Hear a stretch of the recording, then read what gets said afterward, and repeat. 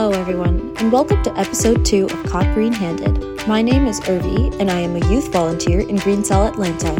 Green Cell is a nonprofit organization dedicated to promoting sustainability and spreading awareness of environmental issues. We are excited to continue this podcast with the goal of motivating people to live an eco-friendly lifestyle and to make them green-handed.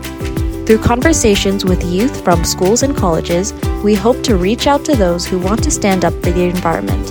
In this episode, we are going to dive deeper into youth leadership and take a closer look at our personal experiences in making a change.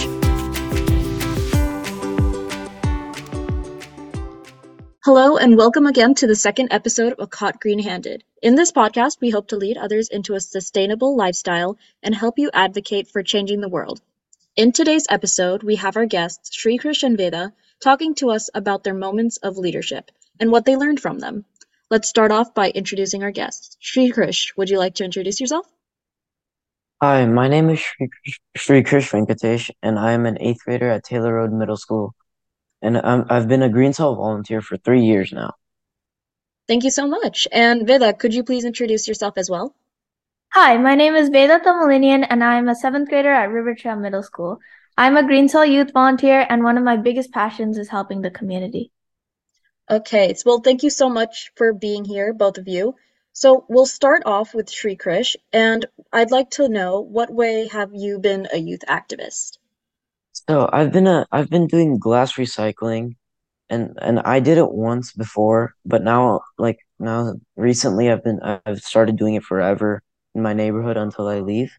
And so I this is because when you trash glass, it takes a long time, millions of years for it to decompose.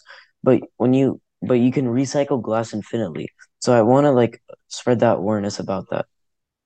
Okay, and what got you into glass recycling, and how long have you been doing it? So what got me into glass recycling is I've noticed how much glass people use in their daily lives, and I've always wondered, is there any way to reduce the amount of waste of glass there is? And so I did it for a month 2 years ago, and then my neighbors helped a lot for that month. So I decided to continue this year, and I've been doing it since October from last year. So 6 months, right? Yep. And how much glass have you collected during that time? I've collected around 300 pounds until now.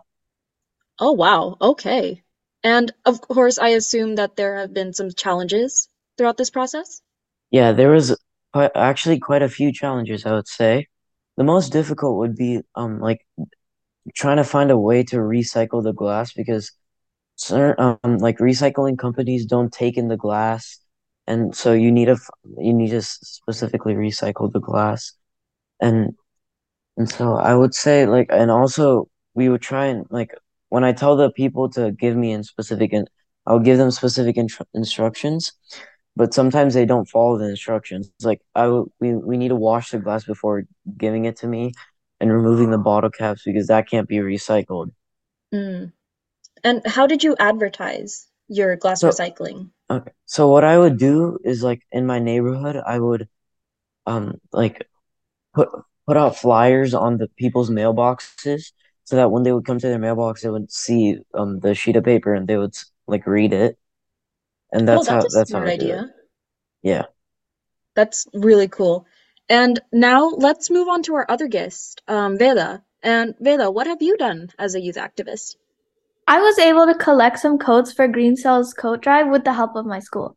And after that, I was inspired to help the community in even more ways, so I'm starting a service project at my school.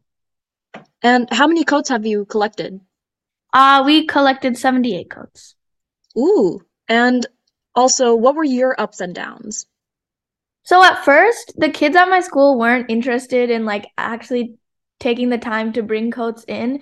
The first few days I got 1 or 2 coats, but after a lot of advertising and I was able to show my school how much this would help the community. So I collected many more coats than I expected to, and these were all reused instead of being thrown away. Now, tell us about your new service project that you're working on. So our school does have a recycling club, but other than that, we don't have any eco-friendly like actions, nothing like that. And whenever I'm going around, I always see school supplies in the trash and they're recycling or just on the floor. People just like leave it there and they don't care about what happens to it. But like after some research, I found that there's lots of nonprofits that take these school supplies and give it to people who wouldn't have them otherwise. So I made a very simple plan to just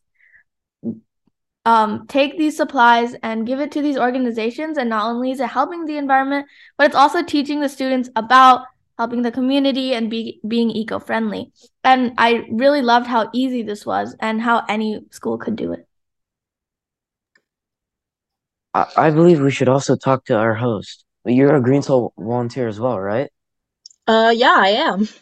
So what have you done as a youth activist? Well, I led Green Cell's 2022 coat drive. So Veda, I do thank you for your contribution in that. Directing the coat drive was a great experience to be a part of because it wasn't only about helping the environment, I was also helping out the community as well. And what were the easiest and hardest parts about it? Ooh, the easy part was the coat collecting itself. We had designated houses that acted as main points for coat collecting.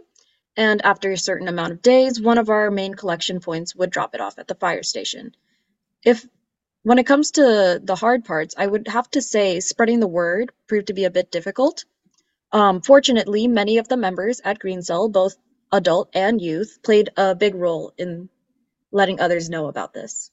So how did you advertise this? Flyers.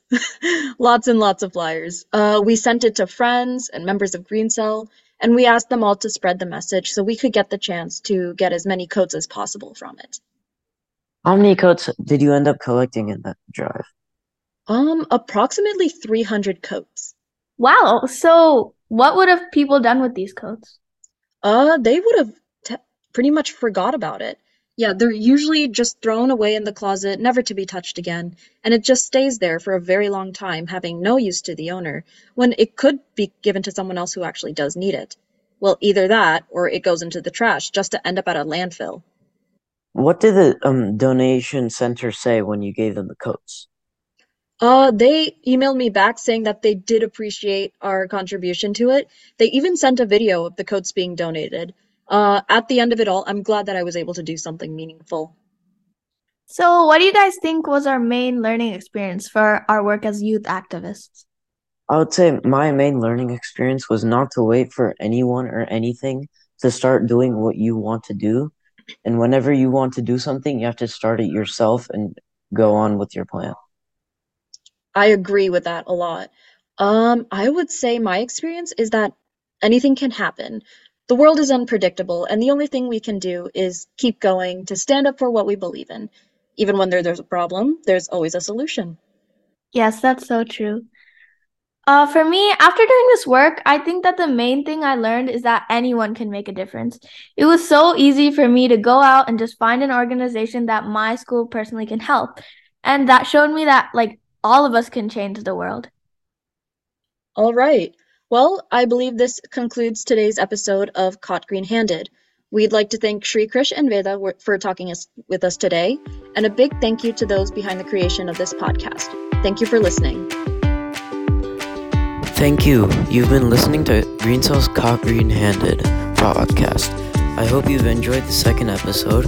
We'd like to remind everyone in the Youth Sustainability Conference coming up.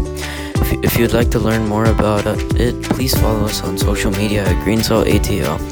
This conference is a fantastic opportunity for middle and high school students to earn volunteer hours, learn about sustainability, and engage with green challenges and other environmental issues facing our society. Don't miss out on this chance to make a difference and be part of the solution.